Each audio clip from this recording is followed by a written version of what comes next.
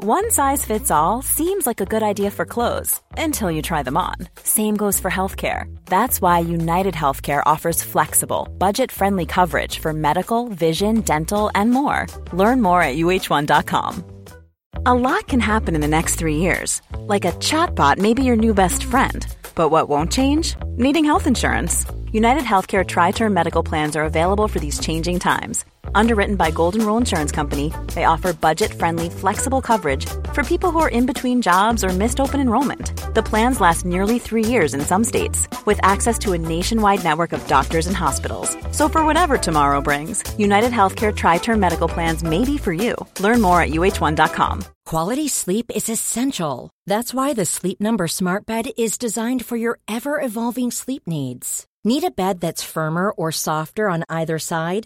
Helps you sleep at a comfortable temperature? Sleep Number Smart Beds let you individualize your comfort, so you sleep better together. J.D. Power ranks Sleep Number number 1 in customer satisfaction with mattresses purchased in-store. And now, save 50% on the Sleep Number Limited Edition Smart Bed for a limited time. For J.D. Power 2023 award information, visit jdpower.com/awards. Only at a Sleep Number store or sleepnumber.com.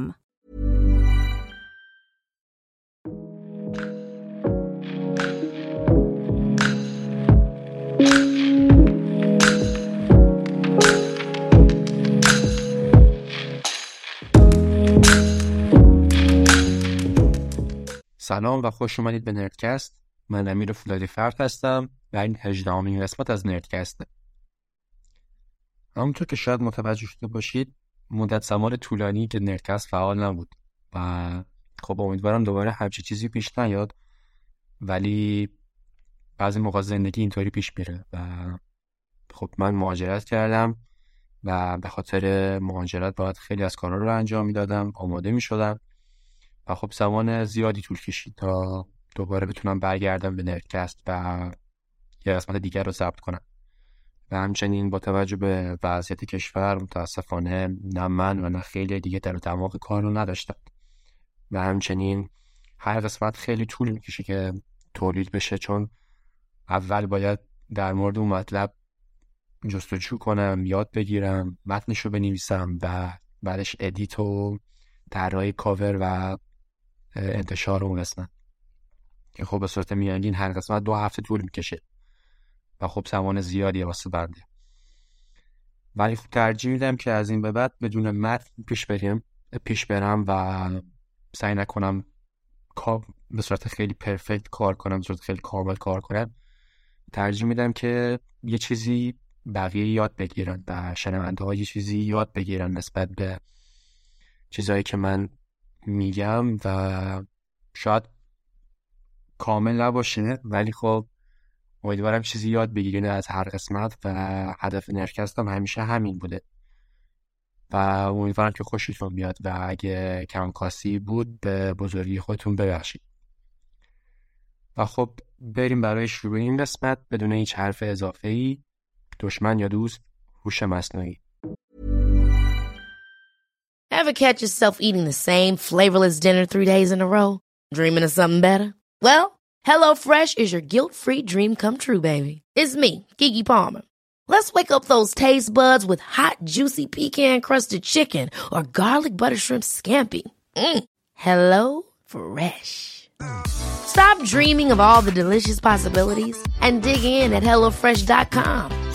Let's get this dinner party started. Life is full of what-ifs. Some awesome, like what if AI could fold your laundry? And some, well, less awesome, like what if you have unexpected medical costs? United Healthcare can help get you covered with Health Protector Guard fixed indemnity insurance plans. They supplement your primary plan to help you manage out-of-pocket costs. No deductibles, no enrollment periods, and especially no more what-ifs. Visit uh1.com to find the Health Protector Guard plan for you.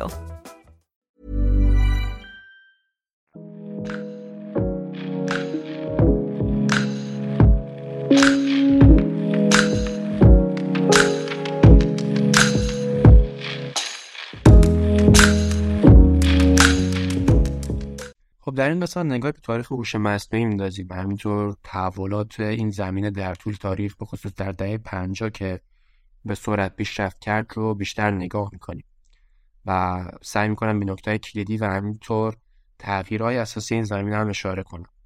همینطور در مورد کنفرانسی به اسم دارتموث که یه جورایی این زمینه داخل اون به دنیا اومد صحبت می‌کنیم و همینطور در مورد برنامه‌های اولیه که در این زمینه درست شد مثل الیزا و ربات شاکی خواهیم شنید.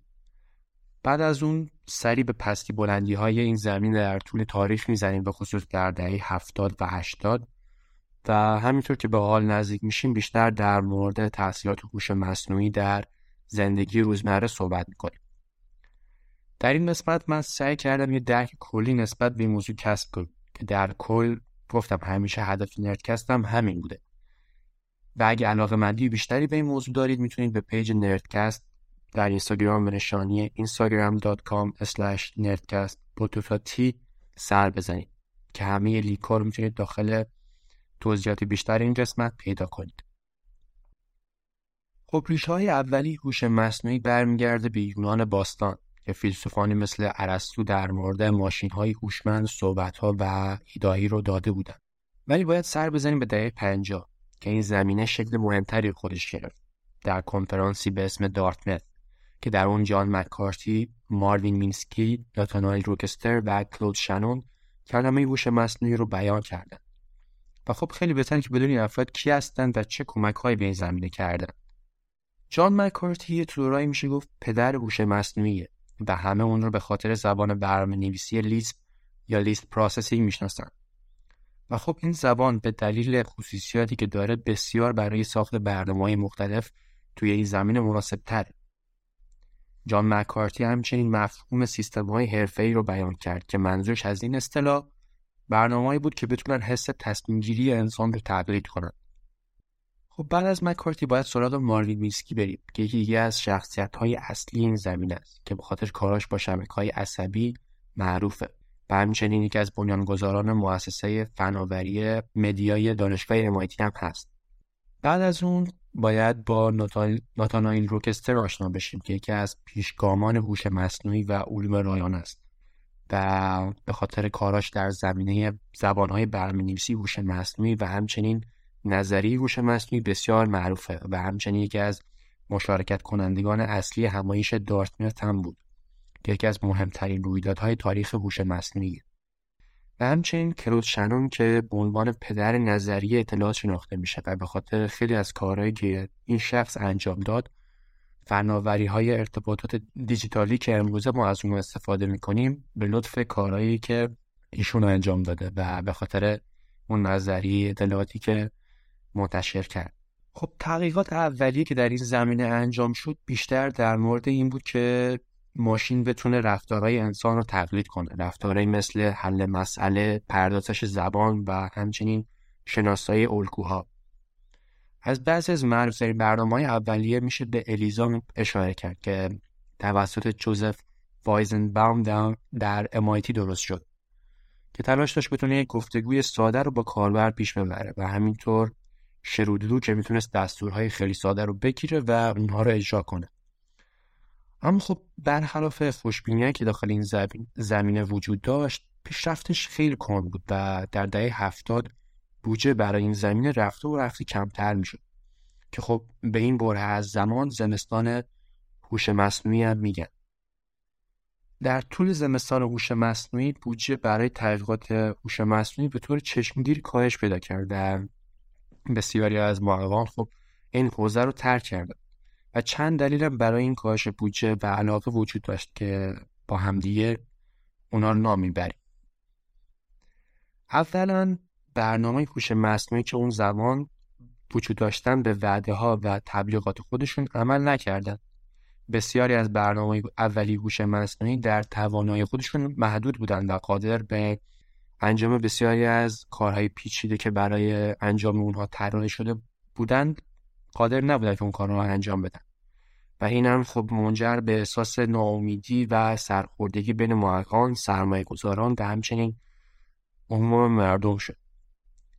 دوما حوزه هوش مصنوعی بیش از حد تبلیغاتی بود و بیش از اون چیزی که میتونست ارائه بده وعده داده شده بود و داخل اون زمان بسیاری از کارشناسان میگفتن که خب ماشین هایی خواهیم درست کرد که میتونن به هوشمندی انسان باشن و این زیاد دور از حد از انتظار نیست که خب غیر واقعی بود و وقتی این پیش بینی ها محقق نشد بودجه هم کاهش پیدا کرد.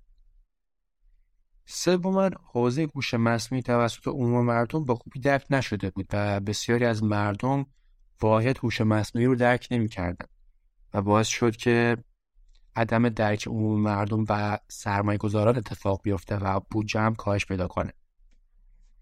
چهارم، بودجه تحقیقات هوش مصنوعی عمدتاً از دولت و ارتش بود که تمرکز و بودجه خودشون رو به حوزه‌های دیگه منتقل کردن. وقتی دیدن که هیچ پیشرفتی حاصل نمیشه خب بودجه خودشون رو کمتر کردن. من یکی از اصلی ترین دلیل ها بود که تحقیقات هوش مصنوعی داخل این زمان بسیار کاهش پیدا کرد. خب با توجه به دلایلی که گفتم فهمیدیم که چرا این زمستان هوش مصنوعی اتفاق افتاد و یکی از دلایل اصلی هم بود که باعث شد در دهه 90 تا 2000 محققان بتونن با توجه به درسایی که در این دوره از زمان یاد گرفتن اون دوره رو شکوفا کنن و باعث بشه که خیلی از پیشرفت‌ها حاصل بشه که به اونها اشاره می‌کنیم. اتفاقات مهمی که داخل زمستان هوش مصنوعی اتفاق افتاد تنها به کاهش بودجه و تحقیقات هوش مصنوعی محدود نمیشه و پیشرفت‌هایی هم در این دوره حاصل شد که به اونها اشاره می‌کنیم. اولین پیشرفت سیستم‌های خبره بودن. سیستم‌های خبره توسط جان مک‌کارتی که اشاره کردم طراحی شد در دهه 60 و همچنین در دهه 70 تعداد سیستم‌های خبره هم توسعه پیدا کردن که میتونستن وظایف مانند تشخیص پزشکی، اکتشافات مواد معدنی و تجزیه تحلیل مالی رو انجام بدن. همچنین یکی دیگه از سیستم‌هایی که داخل زمستان هوش مصنوعی پیشرفت کرد پردازش زبان طبیعی یا Natural Language Processing بود یا به صورت اختصاری NLP که محققان خیلی تلاش کردن که بتونن یک زبان پیچیده‌تر و ظریف‌تری رو درست کنن و اونو یاد ماشین بدن که بتونه اون رو مدیریت کنه و خب اون کاری که محققان انجام دادن داخل اون زمان پایه و اساس سیستم‌های پیشرفته NLP که الان وجود داره.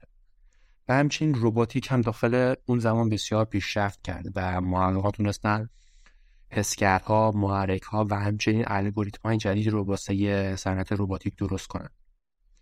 اما بعد از همه اینا باید بیایم در مورد شبکه‌های عصبی مصنوعی صحبت کنیم. شبکه‌های عصبی مصنوعی یا ANN یا Artificial Neural Network نوعی مدل یادگیری ماشین هستند که از ساختار و عملکرد مغز انسان الهام گرفته شده. حوزه شبکه‌های عصبی مصنوعی در دهه 40 و 50 شروع به شکل گیری کرد و در دهه 70 و 80 دوره افول خودشون رو پشت سر گذاشت که زمستان هوش مصنوعی بود و در اواخر دهه 80 و اوایل دهه 90 پیشرفت‌های قابل توجهی داشت و دوباره این صنعت ظهور کرد. وارن مک‌کولوچ و والتر پیتز از اولین کسانی بودند که در دهه 40 استفاده از شبکه‌های عصبی رو برای یادگیری ماشین پیشنهاد کردند. اونا همچنین پیشنهاد کردند که از شبکه‌های نورون‌های مصنوعی ساده میتوان برای مدل سازی رفتار مغز انسان استفاده کرد و پیشنهاد کردند که از چنین شبکه‌هایی میتونن برای اجرای محاسبات پیچیده استفاده کنند. در داخل دهه 50 فرانک روزنبلات پرسپترون رو پیشنهاد کرد که یکی از اولین الگوریتم‌های یادگیری ماشینی مبتنی بر شبکه‌های عصبی بود. پرسپترون یک الگوریتم ساده بود که میتونست دسته‌بندی داده‌های قابل جداسازی خطی رو یاد بگیره و در اون زمان علاقه زیادی رو به شبکه‌های عصبی ایجاد کرد. و خب نترسین بیشتر در مورد این توضیح میدم. درسته یه اسمای عجیب غریبی داره ولی خب ما هم دیگه آروم جلو میریم و سعی میکنیم همه چیز رو یاد بگیریم. و خب برای اینکه بهتر این الگوریتم رو متوجه بشید یک مثال ساده میزنم. فرض کنید که شما چند تا توپ سرخ و آبی رو دارید و میخواید و میخواید اونا رو جدا کنید. اگه شما قادر به کشیدن یک خط یا یک پلان باشید که توپ‌های سرخ از توپ‌های آبی جدا بشه، میگیم که توپ‌های سرخ و آبی قابل جداسازی خطی هستن. که خب امیدوارم با این مثال ساده این مفهوم رو یاد گرفته باشید. اما در دهه 60 با ظهور اولین برنامه‌های هوش مصنوعی و خوشبینی که داخل اون دوران وجود داشت، محققان شروع به آزمایش معماری‌های پیچیده‌تر شبکه عصبی کردند، مانند پرسپترون‌های چندلایه یا MLP که میتونستن خب کارهای دشوارتری رو انجام بدن. اما با این حال در دهه 70 پیشرفت در شبکه‌های عصبی کند شد و علاقه به این حوزه شروع به کاهش کرد و این تا حدودی به دلیل عدم پیشرفت در شبکه‌های عصبی و خب به طور کلی که اشاره کردیم بهش زمستان هوش مصنوعی بود و نشان داده شد که الگوریتم پرسپترون در توانایی‌اش محدوده و محققان نمیتونستن راهی برای آموزش بهتر پرسپترون‌های چند لایه پیدا کنن. اما خب در دهه 80 به خاطر که کامپیوترها پیشرفت کردن و الگوریتم‌های جدیدی پیدا شد، محققان میتونستن از پرسپترون‌های چند لایه و سایر شبکه‌های عصبی به صورت موثرتری استفاده کنند و خب این منجر به علاقه مجدد به این رشته و ایجاد زمینه شبکه‌های عصبی مصنوعی شد. از این الگوریتم میشه به الگوریتم پس انتشار و همینطور شبکه تابع پایه شعاعی یا RBFN اشاره کرد و خب مثل الگوریتم قبلی سعی میکنم اینا رو توضیح بدم و در موردشون یک مثالایی بزنم که بفهمیم چی هستن و چه کاری انجام میدن. خب در مورد الگوریتم پس انتشار باید بگم که یک روشی که به کامپیوتر کمک میکنه تا انجام کارها رو یاد بگیره. درست مثل زمانی که یاد میگیریم چطوری یک کار جدید رو انجام بدیم، مثل دوچرخه سواری یا حل یک معما. همچنین کامپیوتر احتیاج داره که با توجه به تمرین و اشتباهاتی که انجام میده اشکالات خودش رو یاد بگیره و سعی کنه یک کار رو بهتر انجام بده. و خب الگوریتم پس انتشار مانند یک معلمیه واسه کامپیوتر که بهش کمک میکنه که اشتباهات خودش رو تمرین کنه و اصلاح کنه اون اشتباهات رو و در کل یاد بگیره یه چیز رو. تصور کنید که در حال انجام یه بازی هستین که باید عددی بین 1 تا 100 رو حدس بزنید. الگوریتم پس انتشار مانند یک معلم یا کمکیه که به شما میگه حدس شما یا خیلی زیاده یا خیلی پایین. بنابراین میتونید حدس بعدی خودتون رو تنظیم کنید که یه حدس دقیق‌تری بزنید. هرچه بیشتر بازی رو انجام بدید در حدس زدن عدد بهتری رو پیدا میکنید. در الگوریتم پس انتشار به شما کمک میکنه که یاد بگیرید چگونه حدس بزنید. و خب دقیقاً همون اتفاقی که داخل کامپیوتر اتفاق میفته. به همین ترتیب الگوریتم پس انتشار به کامپیوتر کمک میکنه تا یاد بگیره و چگونه کارهای مانند تشخیص تصاویر یا درک گفتار رو انجام بده. و در نهایت باعث شد که یه اتفاق بزرگی داخل صنعت کامپیوتر اتفاق بیفته و بتونیم الگوریتم‌های بسیار پیشرفته تری رو داشته باشیم و کارهای پیشرفته رو بسیار ساده تر انجام بدیم. و خب بعد از الگوریتم پس انتشار با الگوریتم RBFN یا شبکه‌های تابع پایه شعاعی آشنا میشیم و یک مثال میزنیم که بفهمیم این الگوریتم چه کار میکنه و چطور میتونیم این الگوریتم رو بفهمیم. خب این الگوریتم درست مثل الگوریتم قبلی به یادگیری کامپیوتر و نحوه ساده تر انجام کارها کمک میکنه. فرض کنید که دقیقا مثل یک بازی میمونه واسه یک کامپیوتر. تصور کنید که کامپیوتر با مجموعی از بلوک‌های رنگی مختلف بازی میکنه و میخواد اونها رو به هم دیگه متصل کنه تا یه تصویر خیلی قشنگی رو ایجاد کنه. RBFN مثل یک کمک میمونه و به کامپیوتر کمک میکنه که بفهمه چگونه باید این بلوک‌های رنگی رو به هم دیگه وصل کنه تا بتونه یک تصویر رو نشون بده. RPFN میاد یه نکاتی رو به کامپیوتر یاد میده و نحوه اتصال نقاط رو به روش صحیح به کامپیوتر یاد میده تا بتونه اون تصویر رو ایجاد کنه. همچنین RPFN کاربردهای مختلفی داره، مانند طبقه بندی تصویر، تقریب تابع و تشخیص الگوها. و این الگوریتم به رایانه کمک میکنه تا بتونه انواع مختلف داده ها رو درک کنه و بر اساس اون داده ها تصمیم بگیره. اما خب بعد از اینکه با این الگوریتم ها آشنا شدیم و فهمیدیم که چطور کار میکنن، باید سعی بزنیم به اواخر دهه 90 و اوایل دهه 2000 که گفتیم که کامپیوترها پیشرفت کردن و الگوریتم‌های پیچیده‌تری که اشاره کردیم به وجود اومدن. خب با توجه به این اطلاعاتی که در مورد این دوتا الگوریتم شنیدیم، امیدوارم که یک درک کلی نسبت به این موضوع ایجاد شده باشه و اگه دوست دارید بیشتر در مورد این موضوع بدونید، من در پیج اینستاگرام نردکست پستایی درست کردم که بیشتر در مورد این الگوریتم ها توضیح میده و میتونید همه این الگوریتم ها رو به صورت خلاصه اونجا پیدا کنید. با توجه به اطلاعاتی که در مورد این دو تا الگوریتم یاد گرفتیم، باید سری بزنیم به اواخر دهه 90 و همچنین اوایل 2000. با توجه به پیشرفت کامپیوتر و پیشرفت الگوریتم ها داخل اون زمان، کامپیوترها میتونستن کارهای پیچیده‌تری رو انجام بدن و خب با توجه به این موضوع باید اشاره کنیم به یکی از مهمترین الگوریتم ها، یعنی ماشین بردار پشتیبانی یا SVM که به صورت کلی میتونست کارهای طبقه بندی رو انجام بده. و با این مثال ساده اگه بخوام توضیح بدم، فکر کنید که یک مشت آب نبات داریم، قرمز و آبی. کامپیوتر میاد هر دفعه این آب نبات‌ها رو نگاه میکنه، با توجه به رنگی که دارن اون رو داخل یک کیسه مشخص میذاره و کار طبقه بندی داده ها رو واسه ما انجام میده و همچنین برای رگرسیون هم استفاده میشه. و خب با توجه به این قابلیت و با توجه به این که ابعاد داده ها هر سال که میگذشت و پیشرفت تکنولوژی بیشتر صورت میگرفت، داده های بیشتری هم داشتیم، به یک الگوریتمی احتیاج بود که بتونست ابعاد داده های زیاد رو، ابعاد بالای داده ها رو کنترل کنه و اونها رو مدیریت کنه. و خب این الگوریتم به ما خیلی کمک کرد. خب یکی دیگه از الگوریتم‌ها که باید در موردش صحبت کنیم درخت تصمیمه.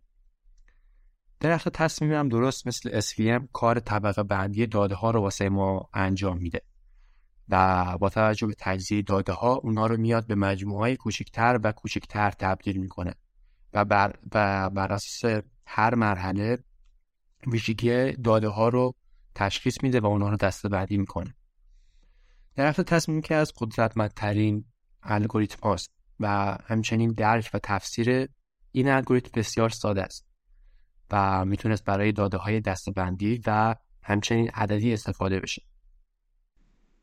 خب علاوه بر الگوریتم‌هایی که در موردشون صحبت کردیم و همه اتفاقاتی که با هم دیگه مرور کردیم، باید در مورد برنامه الوین هم صحبت کنیم.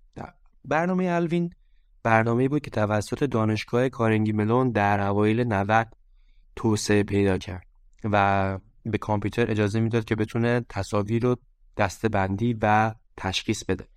بعضی سیستم برای ماشین‌های خودران استفاده کردن. محققان می‌اومدن تصاویر زیادی از ماشین و جاده رو به کامپیوتر نشون میدادن و به اون میگفتن که هر تصویر چیه. کامپیوتر به تمام تصاویر نگاه میکرد و شروع به درک تفاوت بین ماشین و جاده میکرد و معلوم شد که کامپیوتر میفهمه که اتومبیل مثلا دارای 4 چرخه و 1 راننده و جاده دارای خطوط و علائم. پس میفهمید که باید ماشین رو به کدوم سمت هدایت کنه. و خب وقتی این برنامه رو درست کردن و این برنامه پیشرفت کرد، تونستن از اون برای ماشین‌های خودران استفاده کنن و خب یه انقلابی در این سیستم‌های خودران بود. خب یکی دیگه از پیشرفت‌های مهم این دوره توسعه تکنیک‌های پردازش زبان طبیعی یا NLP بود. این تکنیک به کامپیوتر اجازه میداد که زبان انسان رو بفهمه و بتونه مثل اون تولید کنه که خب گام بسیار مهمی در ایجاد سیستم‌های هوش مصنوعی بود که میتونست با انسان به صورت خیلی مؤثر تعامل داشته باشه. یکی از قابل توجه ترین سیستم‌های NLP که در اون زمان توسعه پیدا کرد تیپ بلو IBM بود که میتونست قهرمان شطرنج جهان در سال 97 رو شکست بده. و خب یکی دستاورد مهم بود، به خاطر اینکه شطرنج مدت زمان بسیار طولانی برای هوش مصنوعی و توانایی حل مسئله معیار مهمی بود. اما اوایل 2000 اینترنت به صورت بسیار گسترده توسعه پیدا کرد و خب منجر به انفجار داده‌هایی شد که میتونستیم از اونها برای آموزش سیستم‌های هوش مصنوعی استفاده کنیم. همچنین موتورهای جستجو مثل گوگل تونستن از این امکان استفاده کنن و فهرست بندی و رتبه بندی موثری برای صفحات وب خودشون داشته باشن. اگه بخوایم به صورت خلاصه در مورد همه اتفاقاتی که در موردشون صحبت کردیم یه مروری داشته باشیم، باید بگیم که دهه 90 و اوایل 2000 موقع شکوفایی این صنعت بود، به خاطر اینکه از همه اتفاقات بدی که در زمستان هوش مصنوعی افتاد، محققان چیزهای زیاد یاد گرفتن و تونستن الگوریتم‌های جدید تولید کنن مثل SVM و درخت‌های تصمیم و بقیه که در موردش صحبت کردیم، از اونها استفاده کنن و سیستم‌های هوش مصنوعی پیشرفته‌تری رو فراهم کنن و با توجه به ظهور اینترنت میتونستن تعداد زیادی داده داشته باشن که بتونن به صورت خیلی موثرتری ماشین رو پیشرفت بدن و چیزهای جدید رو به اون یاد بدن. و تونستیم تکنیک‌های مثل پردازش زبان طبیعی رو داشته باشیم که واقعا پتانسیل هوش مصنوعی رو به صورت کاربردی نشون میدادن. اما در بخش بعدی در مورد هوش مصنوعی در 2010 و بعد از اون صحبت میکنیم، پس همراه ما باشید. اما 2010 به بعد اتفاقات خیلی زیادی افتاد و همچنین سیستم‌های بسیار پیچیده‌تری رو داشتیم. اما یکی از مهمترین اتفاقاتی که در این دوران افتاد یادگیری عمیق بود یا DNN که میشه گفت Deep Neural Network. کامپیوتر میتونست چیزهای عمیق‌تری رو درک کنه، چیزایی مثل تصاویر، فیلم‌ها و گفتارها. این دقیقاً درست مثل اینه که شما به کامپیوتر اینقدر مثال یاد بدید، اینقدر واسش مثال بزنید تا چیزها رو به صورت عمیق درک کنه. یادگیری عمیق نوعی یادگیری ماشینه که از ساختار و عملکرد مغز انسان الهام گرفته شده. از لایه‌های زیادی تشکیل شده، فرض کنید مثل یک کیک بزرگ میمونه با چندین لایه و هر لایه به کامپیوتر اجازه میده تا چیزهای مختلفی رو مثل تصاویر، فیلم‌ها و گفتارها بفهمه. به عنوان مثال فرض کنید که میخواین به برادر کوچکتر خودتون فرق بین حیوانات مختلف رو یاد بدید. شما یک کتاب رو باز میکنید و داخل اون کتاب به برادر خودتون نشون میدین که سگ چه خصوصیاتی داره، مثلا 4 تا پا داره، بدنش اینجوریه، یک دم تکان دهنده داره و گربه مثلا کوچیک‌تره، بدن خزداری داره. همینجوری واسش مثال میزنید و برادر شما یاد میگیره که بتونه فرق این دوتا رو تشخیص بده. و این دقیقاً همون سیستمی بود که برای کامپیوتر توضیح میدادن محققان. یادگیری عمیق یک روش بسیار قدرتمند برای کامپیوتر برای درک و یادگیری چیزهاست و بسیاری از زمینه‌ها مانند تشخیص تصویر، پردازش زبان طبیعی و ماشین‌های خودران از این سیستم استفاده می‌کردن و خب هر روز استفاده از این سیستم بیشتر و بیشتر پیشرفت پیدا کرد. دو مدل از این تکنیک‌های یادگیری عمیق رو می‌تونیم بهش اشاره کنیم. یه دونه شبکه‌های عصبی پیچشی یا CNN و یه دونه دیگه شبکه‌های عصبی تکراری که خب فرق اینا می‌تونیم به صورت کلیدی اگه بخوایم اشاره کنیم اینه که CNN برای تشخیص و کارهای طبقه بندی تصاویر خیلی خوبه. به این دلیل که این سیستم قادره که ویژگی‌های خیلی مفیدی رو از داده‌های تصویری بکشه بیرون و در حالی که RNN بیشتر برای داده‌های متوالی مثل گفتار و زبان عالیه. اما یکی دیگه از پیشرفت‌های مهم این دهه افزایش در دسترس بودن مقادیر زیادی از داده و منابع محاسباتی بود. این اتفاق باعث شد که مدل‌های هوش مصنوعی بزرگتر و پیچیده‌تر بشن و میتونستن وظایفی مثل تشخیص تصویر و گفتار و همچنین درک زبان طبیعی و تصمیم‌گیری رو با دقت بالا انجام بدن. خب یکی از بزرگترین پیشرفت‌های این دهه هم میشه گفت که ما با حجم زیادی از داده‌ها روبرو بودیم که خب نیاز به یک وسایلی داشتیم، یه سری امکاناتی احتیاج داشتیم که بتونیم این داده‌ها رو مدیریت کنیم که خب ابزاری به وجود اومدن، ابزاری مثل هدوپ، اسپارک و همچنین کافکا که میتونستن داده‌های زیادی رو مدیریت کنن. همچنین سرویس های رایانش ابری به وجود اومدن، مثل سرویسی که آمازون داره، AWS، سرویسی که مایکروسافت داره، ازور، و همچنین سرویسی که گوگل داره که اسمش از GCP. و این امکان رو برای کسب و کارهای کوچک میتونستن فراهم کنن که با قدرت هوش مصنوعی بتونن کارهای خودشون رو پیش ببرن و استفاده از هوش مصنوعی بسیار ساده تر شد در این دوران. اما خب در 2010 شاهد استفاده از هوش مصنوعی در کاربردهای عملی در صنایع مختلف مثل مراقبت‌های بهداشتی، مالی و همچنین حمل و نقل و خدمات مشتری بودیم. به عنوان مثال در مراقبت‌های بهداشتی سیستم‌های مبتنی بر هوش مصنوعی برای تشخیص، برنامه‌ریزی درمان و توسعه دارو استفاده می‌شد. در امور مالی سیستم‌های مبتنی بر هوش مصنوعی برای کشف تقلب، مدیریت ریسک و تجارت الگوریتمی استفاده می‌شدند. اما همچنین در حمل و نقل سیستم‌های مبتنی بر هوش مصنوعی برای رانندگی مستقل که در موردش صحبت کرد و همچنین مدیریت ترافیک میتونستن از اون استفاده کنن. و در خدمات مشتری ما چت ربات‌های مبتنی بر هوش مصنوعی برای پشتیبانی مشتری میتونستیم از اون استفاده کنیم. اما علاقه روزافزون هوش مصنوعی و یادگیری ماشین منجر به ایجاد زمینه‌های جدیدی مثل محاسبات شد که میتونست با استفاده از اون محاسبات روشی شبیه فرآیندهای فکری انسان رو به کامپیوتر یاد بدیم و کامپیوتر بتونه استدلال کنه و یاد بگیره. اما یکی از مهمترین اتفاقاتی که از 2010 به بعد افتاد ظهور سیستم‌های پیچیده در هوش مصنوعی بود که میتونستن داده‌های جدید رو تولید کنن که از قبل وجود نداشتن. سیستمی مثل GAN یا Generative Adversarial Network. جنراتیو به این اشاره میکنه که سیستم یا کامپیوتر میتونه داده‌های جدید رو تولید کنه که از قبل وجود نداشتن. نتورک هم به شبکه‌های عصبی اشاره میکنه. اما ادورساریال چیه؟ به فارسی میشه خصومت. پس ما دو کلمه مهم داریم: متخاصم و مولد. اگه بخوام یک مثال خیلی ساده بزنم، شما یک دزد و یک پلیس رو فرض کنید. دزد سعی میکنه که پول جعلی تولید کنه و پلیس باید تشخیص بده که این پول جعلی یا واقعی. اما با هر تکرار دزد سعی میکنه که پول جعلی واقعی تری درست کنه و باید پلیس تشخیص بده که این پول جعلی یا واقعی. در آن واحد که دزد و پلیس در حال رقابت با هم دیگه هستن، در حال یادگیری و پیشرفت هم هستن. پس به صورت کلی فهمیدیم که این سیستم یک سیستمی که به کامپیوتر کمک میکنه که پیشرفت کنه، اونم با حدس زدن و تکرار و تمرین. و خب این سیستم یک انقلابی در کامپیوتر و هوش مصنوعی بود و در حال حاضر از GAN برای بینایی کامپیوتر، پردازش زبان طبیعی و سایر زمینه‌ها استفاده میکنن.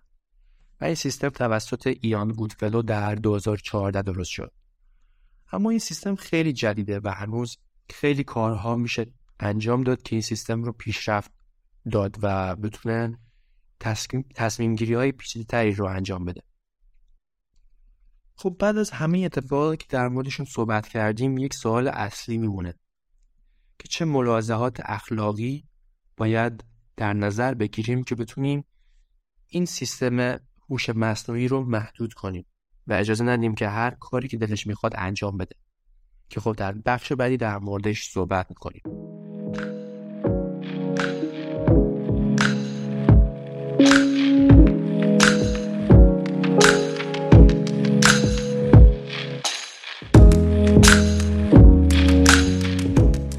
با توجه به همه چیزایی که در موردش صحبت کردیم، اتفاقاتی که در دهه 90 افتاد، اوایل 2000 و همچنین 2010 به بعد، یک سوال اصلی میمونه. با توجه به همه پیشرفتایی که هوش مصنوعی کرده و خواهد کرد، امنیت و حفظ حریم خصوصی افراد از همه چیز مهمتره و خب باید قوانینی وجود داشته باشه که بتونه این سیستم پیشرفته و هوشمند رو محدود کنه. فرض کنید که سیستم‌های هوش مصنوعی در فضاهای عمومی قرار بگیرن. به صورت خیلی راحت میشه هر کسی رو ردیابی کرد، چون سیستم‌های هوش مصنوعی میتونن داده‌های زیادی رو مدیریت کنن و از اونها استفاده کنن. یکی دیگه از ملاحظات اخلاقی امنیته. از اونجایی که سیستم‌های هوش مصنوعی اغلب در زیرساخت‌های حیاتی ادغام میشن، خطر هک شدنشون وجود داره که خب میتونه باعث آسیب بشه. فرض کنین به عنوان مثال یک خودروی خودران کنترل شده با هوش مصنوعی هک بشه و خب ممکنه باعث تصادف بشه و به صورت بالقوه باعث زخمی شدن یا کشته شدن مسافران بشه. شفافیت و پاسخگویی در ملاحظات اخلاقی هوش مصنوعی همواره یک موضوع مهمه و یک کسی باید پاسخگو باشه برای این سیستم‌های هوش مصنوعی. و اغلب این سیستم‌های هوش مصنوعی میتونن تبعیض‌آمیز هم باشن.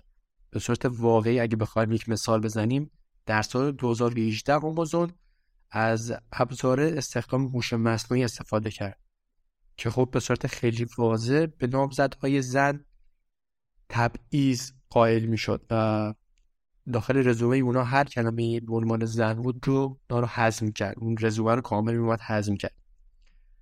و خب با توجه به همه پتانسیل های خوبی که داره، از طرف دیگه میشه گفت که اگه اونا رو رها کنی و حفاظی نداشته باشه و اونا کنترل و مدیریت نکنی، میتونه به جامعه آسیب بزنه که خب دقیقاً درست مثل هر ابزار دیگه که الان وجود داره. هر ابزاری میتونه وجه خوب داشته باشه و وجه بد. و خب امیدوارم بتونیم نهایت استفاده رو از اون کنیم، به خصوص الان که همه کارها دیجیتال شدن و سیستم‌های هوش مصنوعی همه جا وجود دارن. اما باید بگم که به آخر بخش رسیدیم، به آخرین بخش و همچنین آخرین قسمت.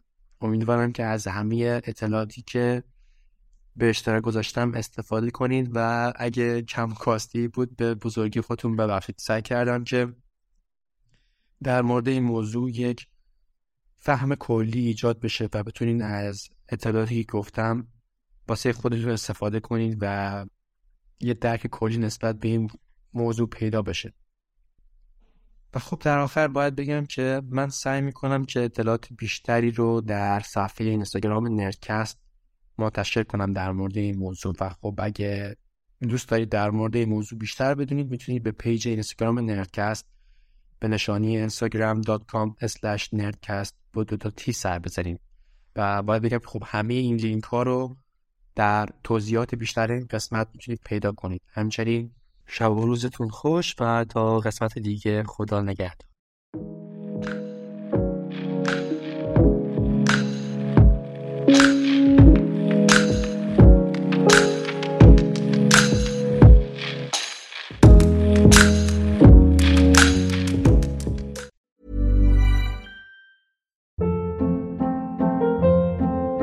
Hold up. What was that? Boring. No flavor. That was as bad as those leftovers you ate all week. Keke Palmer here, and it's time to say hello to something fresh and guilt-free. Hello Fresh. Jazz up dinner with pecan-crusted chicken or garlic butter shrimp scampi. Now that's music to my mouth. Hello Fresh.